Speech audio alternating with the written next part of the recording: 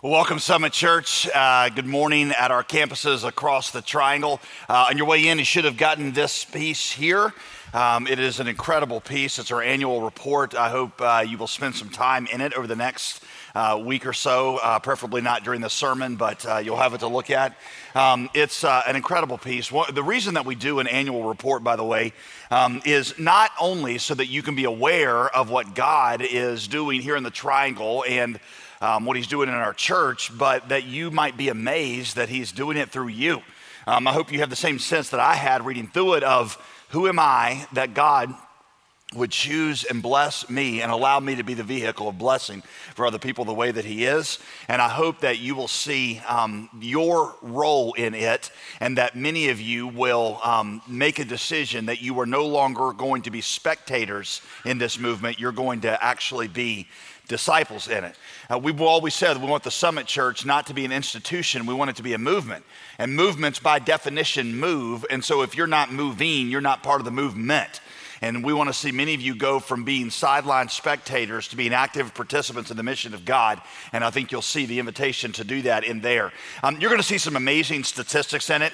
I'm going to share a few of them with you right now, just the highlights, but not all of them. You'll have to do that later. As I share these, I know that at some point you're going to feel like clapping, but it will probably be best to just kind of wait to the end. So if you could just sort of hold any show of affirmation or anything. This year started off with a bang. Our first Sunday of the year, we had 9,217 in attendance, and our Blue Ridge campus launched that weekend on Sunday morning with 650 in attendance. Over the last 12 months, we've seen a 19% increase in membership at this church. As I explained to you, we've had a lot of common law members who just shack up with us on the weekend, and we've made honest Christians out of some of you. So, that was an answer, by the way, to a prayer that we prayed a year ago, that God would make this less of an event people attend on the weekend and more of a community that they belong to. And to see a nearly 20% increase in membership is an answer to that prayer. Along with that, we now have 450 active small groups. Going into January, the Blue Ridge campus had more than 100% of their average weekend attendance that was involved in a small group. I'm not even sure how that's possible, but they're doing it, and it's now the new standard for all of our campuses. Over the last year, we've seen a 34% increase in weekly attendance for family ministries, which also represents growth in the community aspect of our church. We baptized last year nearly 100 students, high school, middle school students. Again, all that's an answer to a prayer that we would be a community, not an event. Our ministries to our community have really grown over the last year. Get this, we now have 119 families at this church that are involved in foster or adoptive orphan care in our city here. 119 families of you that have reached out and taken into your homes children that you could love and where you can disciple. We just gave a $500,000 grant to launch Reese City, which is a new ministry that we've started to at-risk teens in downtown Durham. We have a thriving ministry to our prison communities here in Raleigh-Durham. In fact, over the last 12 months, we baptized 11 of our brothers in Christ now right here at the Summit Church who come from the prison on the weekend, and we baptized 11 of them right here.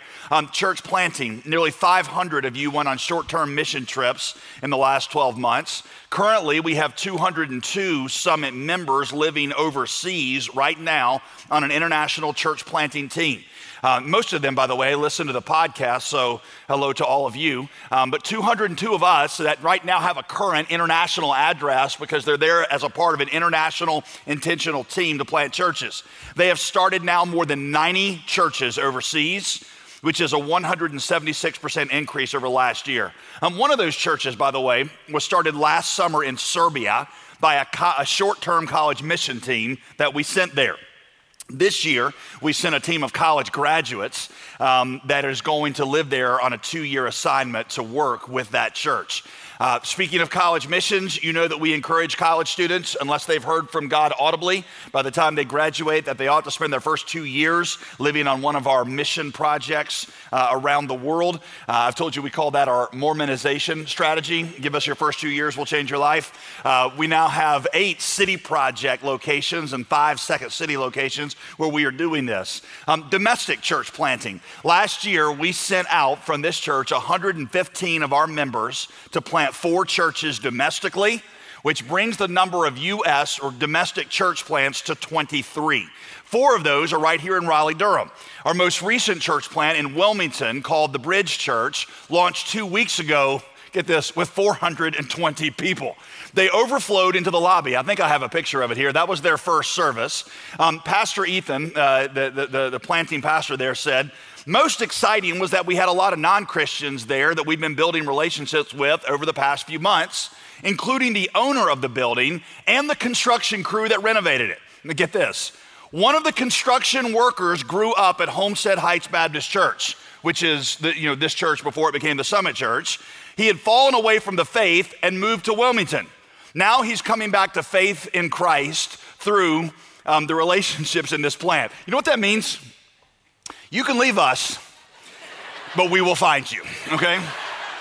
And right now we even have services in the prison, around Raleigh-Durham, so you can't even go there. We're gonna get to you.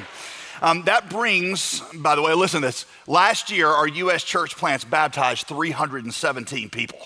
That brings the total number of churches that God has planted through the Summit's church planting efforts to 113. By the way, if you look on the back page there, we have a goal of 1,000 churches.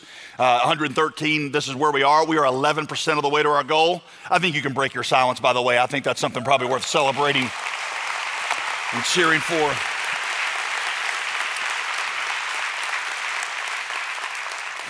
For the last 2 years, we've been in something called All In, which is a goal we've had of bringing in $26 million. I told you earlier last year that we were projecting, not only were we going to meet our goal of $26 million, we were going to exceed it by about $5 million. We projected $30.9 million. I'm pleased to tell you that on December 31st, we concluded All In with $32 million that came in over those 2 years. Now, some of you are like, oh, does that mean we're done with All In? I am so glad that All In is done because I am all out. Well, I hope that you will hear this as good news, but we are never going to be done with things like All In. Why? Because there is still 1.5 million people in Raleigh-Durham who are not connected to any church at all, and we assume are not connected to the gospel. There are still 2.2 billion people in the world who have yet to even hear the name of Jesus Christ. And for us to cease doing all that we can to reach them with the gospel is the day that we cease to be followers of Jesus Christ. You see, Jesus said that the good shepherd does not rejoice over the 99 that are his. He goes after the one that is lost. We rejoice that there are 9,000 people here on the weekend, but we mourn for the 1.5 million in our city who have yet to hear the gospel. And if we're going to be followers of Jesus, then we're going to, every day of our lives, use every breath that we have in order to reach out to them. Listen, if your idea of a church is a country club for where we affirm the status quo, I'm just going to go ahead and tell you, this is probably not the church for you. I always think of the words of the missionary to India, C.T. Studd. Some people want to live in the sound of chapel bells. I want to run a mission a yard from the gates of hell. So if you're like, well, I'm tired of being pushed to sacrifice and serve and all this, I'm just going to go ahead and say, you might make it easier on you, might make it easier on me. You should probably just find somewhere else, because this is not a church where we're just going to have a country club for Christians. This is a place where we believe that God has called us on a mission to bless our community with the gospel and to bless the world. Now, I'm preaching, and I promised myself I would not do that during the annual report. But as you spend time with this magazine, there's a lot of great articles in it that not just explain what's happened, but who we are, where we're going, and what we believe God is putting into our hearts. You're going to see stuff in there about how we're trying to grow in our love for God through intentionality and prayer and Bible study. You'll see articles in there of how we're trying to grow in our love for one another, not just through more and better small groups, but also it celebrates in there the progress that God has made in this church regarding the diversification of our church. One of the things I'm really excited about is this year we hit a crucial benchmark. Now 15% of the people that attend the Summit Church on the weekend are non-Caucasian. which may not seem like a big deal to you, but 5 years ago, that number was like 4% or something like that. God is doing this in our church as a reflection of the unity that he brings, the harmony that he brings in his kingdom, and we want to see that continue to grow. You're going to see stuff in there about how we're trying to love our world. You'll see something about a new initiative in the Summit Church that we call Serve 365. Up until now, we've called it Serve RDU, and we're still going to use that name to refer to bigger events, but Serve 365 implies that it's not something we do a few times a year, it's something we do every single day. You're like, well, what about leap year? You get that day off. But otherwise, every single day, you're reaching out to your community.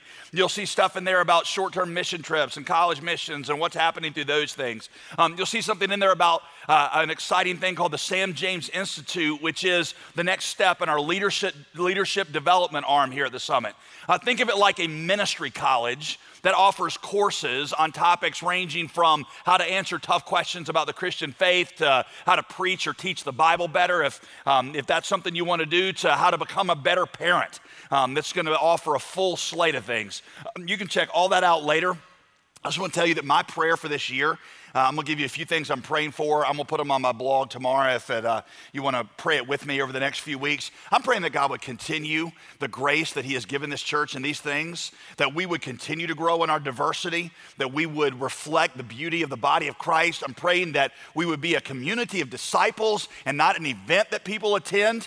I'm praying that the 100% of people in small groups will begin to characterize every campus. I'm praying that we would be a church that grows in its generosity, that we would be a place that is rich with prayer, that if you had to choose 3 words to describe the Summit Church, that prayer would be one of those 3. I'm praying that God would give us wisdom for strategic decisions we need to make about growth, where, when, and where to do new campuses, how to get permanent facilities for existing campuses or renovate those campuses. Maybe most of all, I'm praying that we would never lose our evangelistic edge as a church, because I'm telling you guys, listen, without that, we are nothing. That is what God called us to do, is to seek and save the lost. And I want you to be involved. I don't want you to come watch other people do it. I want you to ask, who is your one? Who is your one that you're going to reach this year and that you're going to bring and expose to the gospel? And the other day in my personal time with God, God brought me to Genesis 12, one of the oldest promises in the Bible, that God just renewed in me a sense that I needed to pray for us and our church. Y'all, this promise is true for all Christians anywhere, but I just sense that God was saying, I'm saying this to you. Genesis 12:1, the promise to Abraham, I have chosen you, and I'm going to bless you, and I'm going to make your name great, but it's not for the sake of your name, and it's not for the sake of your blessing. I'm doing that to make my name great, and I'm doing that to make you a blessing to those that are around you. Summit Church, this is the invitation that I believe God has given to us, is he is going to bless us. That is his promise. But he's not doing it for our sake. He's going to do it so that we can be a blessing to people in Raleigh-Durham and all over the world. And if you are ready to receive that, why don't you just say amen? Amen. Let's pray together. Yeah, no, you can clap. That's good. Everybody put your hands together. Let's pray together. Father, we are so very grateful, and who are we? That you would not only love us and save us, but now use us as a blessing. And so, God, we open our mouths wide, as Psalm 27 says, to receive it. That, God, you would do exceedingly abundantly above all we would ask or think. And that, God, people would not talk about us, that they would talk about you for the glory of your name, for the renown of your name, as Paul said in Ephesians 3, for the glory of Jesus Christ in his church throughout all ages, forever and ever, world without end. In Jesus' name, and all God's people at all of our campuses said, amen. Today, we are going to briefly look, with the remainder of our time, at a New Testament book that I think captures the heart of our vision. It is the book of Philemon in your Bible. So if you have a Bible, I want you to take it out and begin to open it to Philemon. The book comes right after the book of Titus. So if you have been here the last few weeks and have gotten good at finding Titus, it's the very next page. We just finished our study through Titus, and really Philemon is an extension of the thought in Titus. So you could consider this like a bonus track in the Everyday Theology series we just technically concluded. Philemon is one of the shortest books in the Bible, only one page, 335 words in Greek.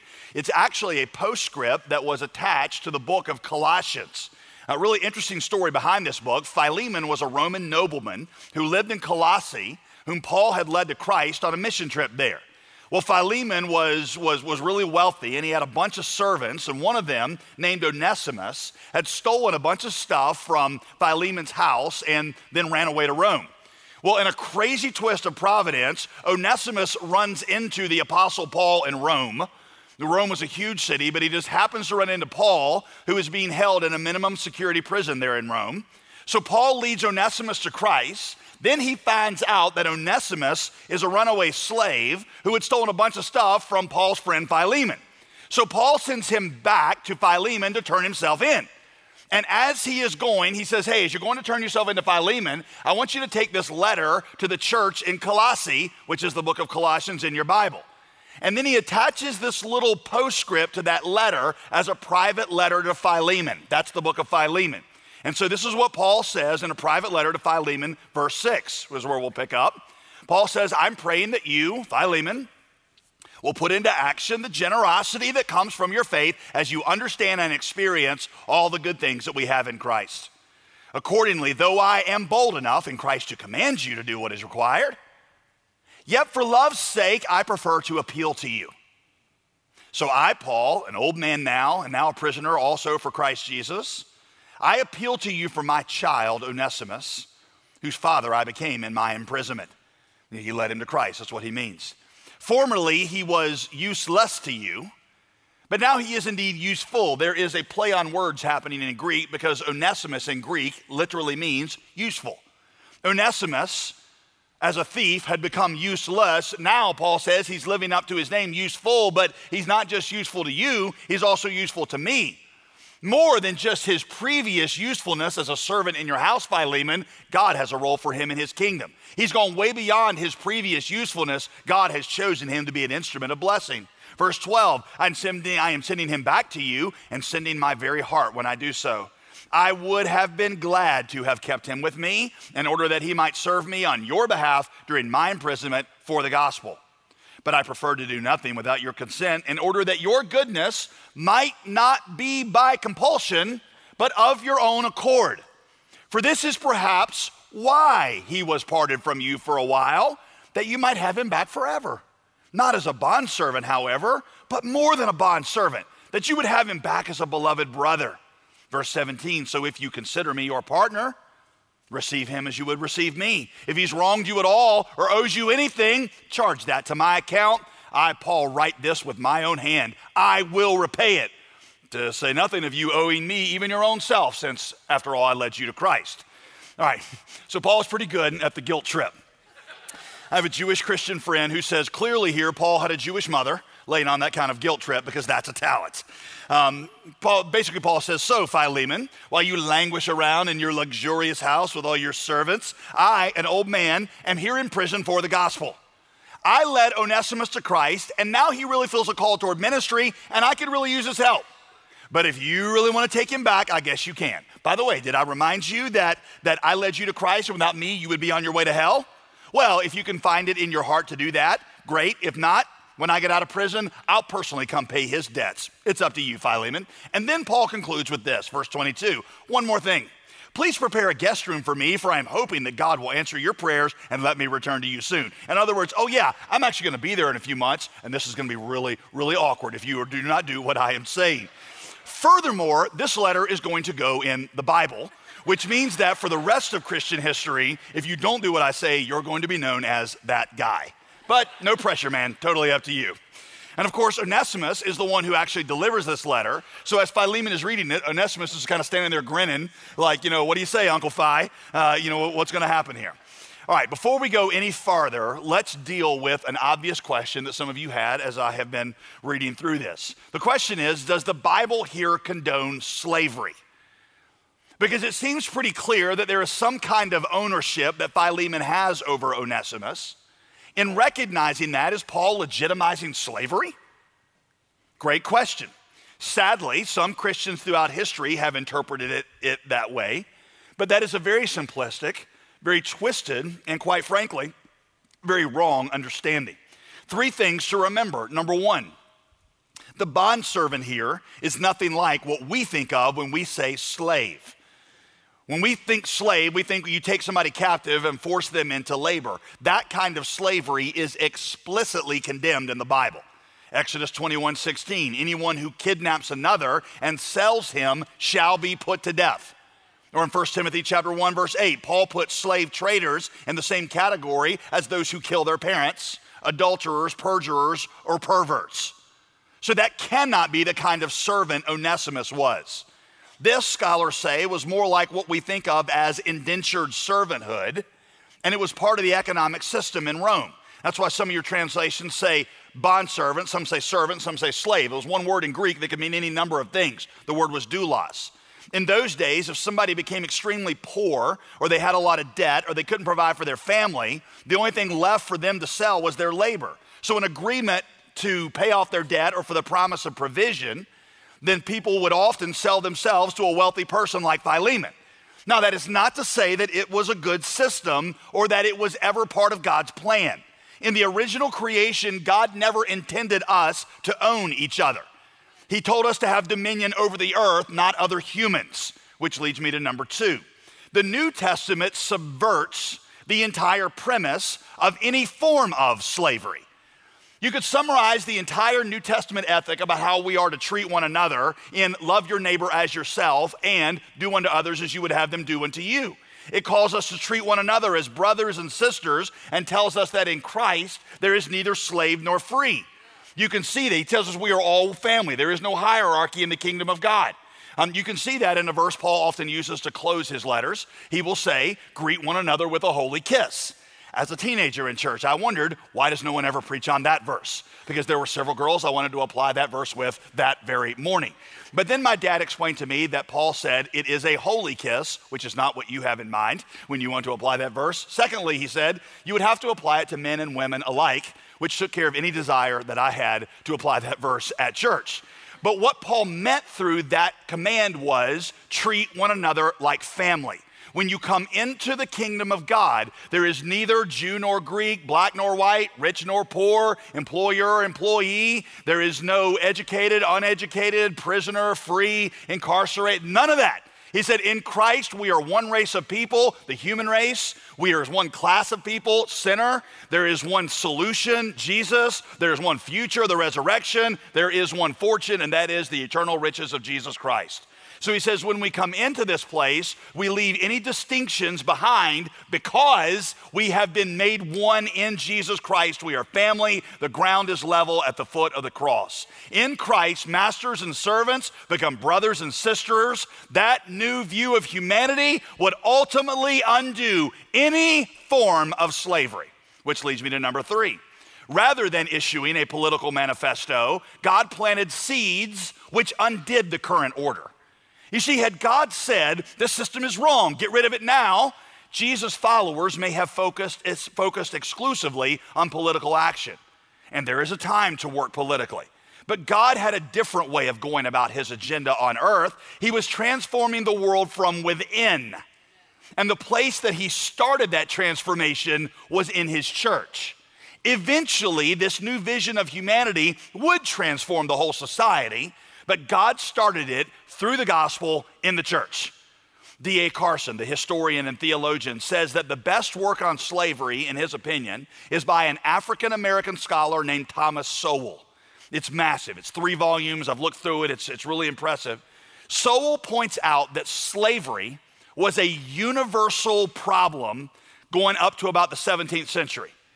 He says the terrible European slave trade with which we are familiar that trafficked over 11 million Africans, he said twice that many were bought and sold on the Arabian Peninsula during that same time period. Furthermore, he says, almost every slave sold in the European slave trade were taken captive and sold to them by other Africans. So in other words, he says, slavery was a nearly universal problem. Yet, he points out, you have an enormous amount of guilt literature coming out of the West, yet none out of Arabia. And all the efforts to stop slavery came from the West. Why, he asked? If slavery was universal, what stopped it in the West? His answer, he said, undeniably, it was the Great Awakening. It was the preaching of men like John Wesley and the reforms of Christian statesmen like William Wilberforce. The gospel planted seeds that ultimately undid the broken systems of the world from within. Yes, Christians have been hypocritical about that at various times throughout history. But the point was, when people began to awake to what the gospel actually taught, it undid the entire world system from within. That's what Paul is doing here in Philemon. He says in verse 8, I could command you to be generous. That would be required. I could drop the apostle bomb and order you around. But I would rather press the gospel into your heart and tell you to obey the implications. Because see, that's real change. I would rather see you transformed by love than berated with law.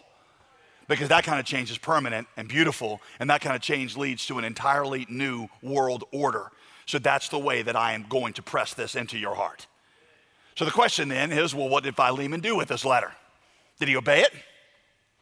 Never tells us.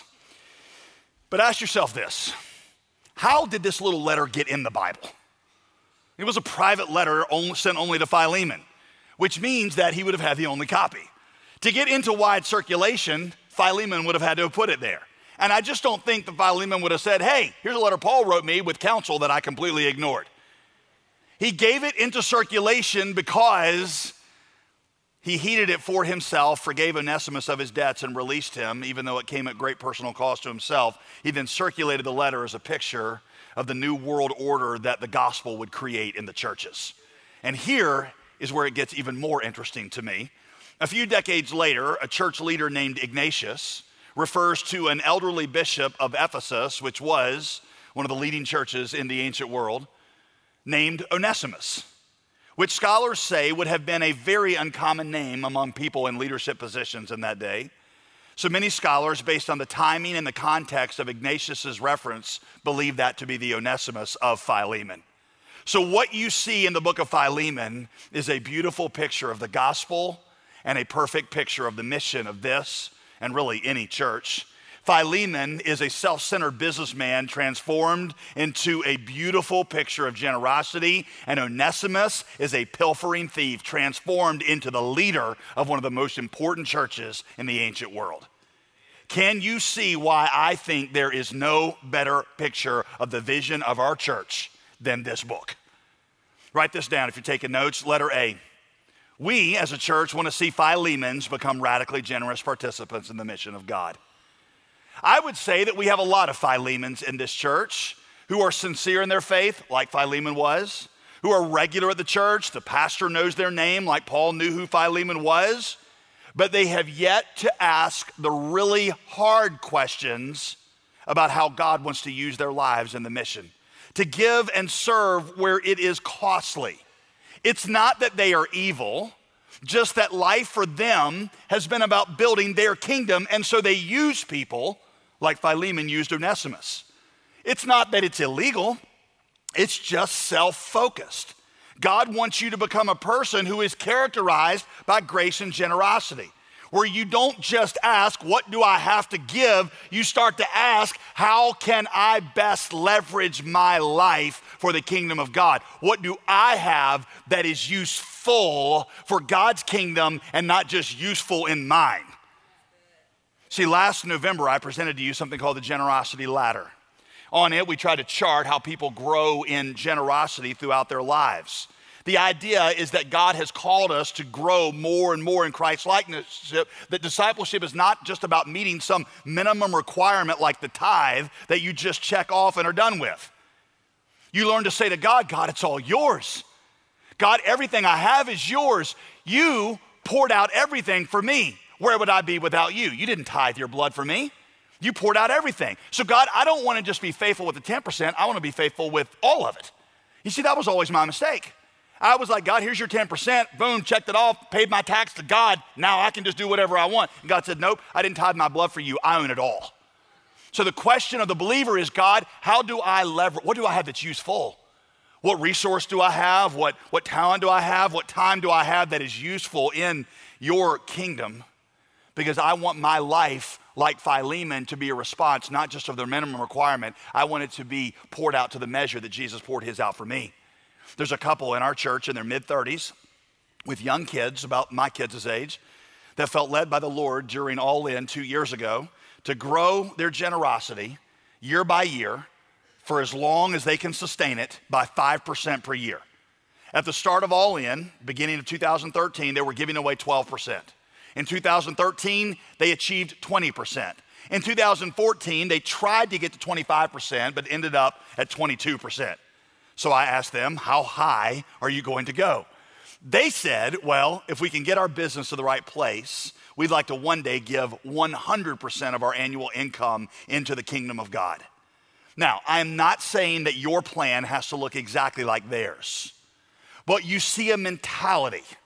And that mentality is, God, I'm not just meeting a minimum requirement and then going back to figure out how life becomes useful for me. God, I want to leverage what I have, all that I have for yours. It's all yours, God. I want to grow yearly in my generosity. I want to become more and more like Jesus because I think about and I understand where I would be without him. It's the same place millions of people are in the world without me leveraging what God has given to me. So let me encourage you, now that All In is over, don't slide back into old sporadic giving patterns. If anything, increase your commitment to the kingdom of God. That's what it's always been about. Become a Philemon. And by the way, this applies to all areas of your life, not just your resources. What if you begin to look at all of your life as time, treasure, talents? What do I have? What Onesimus do I have that would be useful in God's kingdom? And God, do you want to use that in your kingdom? Show me how. You see, what I realize as we do this is there's a lot of Philemons in here that need to actually get engaged in the mission of God. Because Jesus, listen, Philemon, Jesus did not save you to sideline you. He saved you with the intent of putting you in the prime spot in his game. He doesn't save believers just to bless them. He blesses you to be a blessing. And so the question you got to start asking yourself is, God, I am Philemon. How do you want to use me? I've told you before that, yes, I love how God has grown our church, but I've told you that often I feel like a quarterback. We're in the middle, height of football season, so maybe this analogy will speak to you. I feel like a quarterback in a huddle. So I'm Tom Brady, okay, and you guys are the huddle, all right? Why are you laughing? Is that hard to believe? All right, so we come in here each week, and as the quarterback in the huddle, I call the play. And I feel like what happens is a lot of people are like, whoo, man, that was an awesome play. Man, I wrote that play down. That was a great play. And they talk to their friends about it, and then they all kind of run back over and sit down on the bench, leave me out on the field by myself so that I can deflate the ball on my own. No, I'm kidding. He didn't do that. And then like a couple minutes later, you run back onto the field, and you're like, call us another play. And so I call another play, and you're like, wow, that was an awesome play. Man, I got goosebumps when you were calling that play. You're the best play caller in this city. I never heard somebody call a play like you. I'm going to podcast that play throughout the week. I'm going to listen to it again and again, and back you go over and sit on the bench. And this is what we do week by week. And at some point, I want to say, the point is not me calling the play. The point is you running the play. I only call the play so that you will run the play. So I'm not excited about how many people come to hear us call the play. I'm excited about how many people throughout the week are actually running the play in the place that God has placed them to run the play. So it's like my old pastor used to say, a bunch of y'all need to get off your blessed assurance and start doing something. You need to start standing on the promises, he would say, not just sitting on the premises. Sitting on the premises that somebody else paid for, by the way. He said, you need to cease to be spectators and start to be movers in the movement. It starts with small steps, giving financially to the kingdom for the first time, reaching out to somebody in your neighborhood or workplace and inviting them to come with you in this journey of faith here, volunteering, joining a small group. At the end of our service, campus pastors will tell you more about how you specifically can act on that. But I would counsel you with what Paul said to Philemon. I am praying that you will put into action the generosity that comes from your faith. As you understand and experience all the good things we have in Christ, generosity that comes from your faith. Translation, what kind of generosity does your faith demand? Think about how much your life is owing to grace. You really feel like you're a self-made man, Philemon? Where would you be without Jesus? Where would you be had God not sent me to preach the gospel to you? Where would you be? Y'all, listen, I'm an American through and through. I believe in personal initiative and that God has given us the ability to prosper and do great things and that the government should mostly just stay out of our way. But think for a minute about how much of your success you owe to others. You had no real control of the talents you inherited. That was just in your DNA that your parents gave you. You didn't control the country of your birth. You didn't really control the makeup of your body and your health. These things are a gift. That's not even to mention the price that Jesus paid to free you from sin. And Paul would say to Philemon, and I would say to you, that demands something. That demands something. Those who have received that kind of grace, those who feel how helpless they were, no longer look at their lives as something to acquire, to make them, or to put into useful service for them. They say, God, how does what I have, how can it bless someone else as you have blessed me? Let me make sort of an extreme statement here, or harsh. Self-made men go to hell. Why? Because what you made by yourself was a mess of condemnation.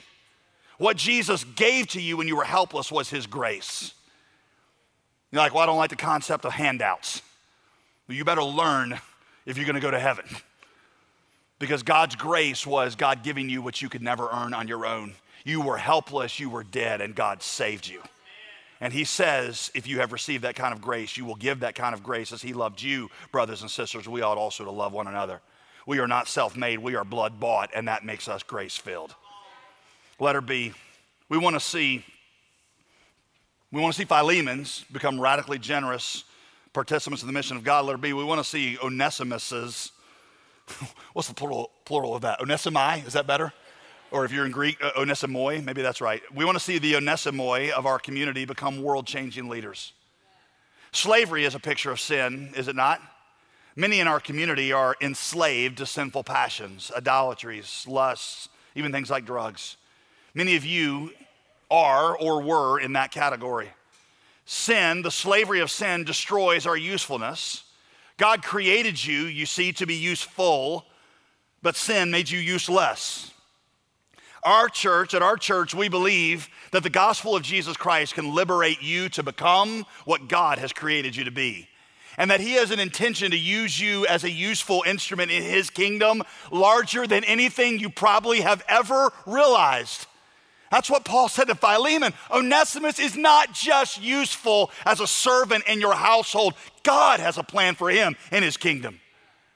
You see, I think here of a guy named Dennis, a prisoner who, in the process of rehabilitation, who got baptized right here at the Summit Church, is now leading in our services that we hold on one of the prison campuses there, and has said that he wants to go overseas on the mission field after he is out to carry the gospel to others. The world tells Dennis, get a job, be useful to society, and God says, yep, but I got something a whole lot more for you. I'm going to use you as a blessing to make an eternal difference in people. I have chosen you. I have selected you. I have ordained you. I have put my spirit in you. I have put the very power of heaven itself. You're not just a released prisoner. You're a son of God with a future that I have for you.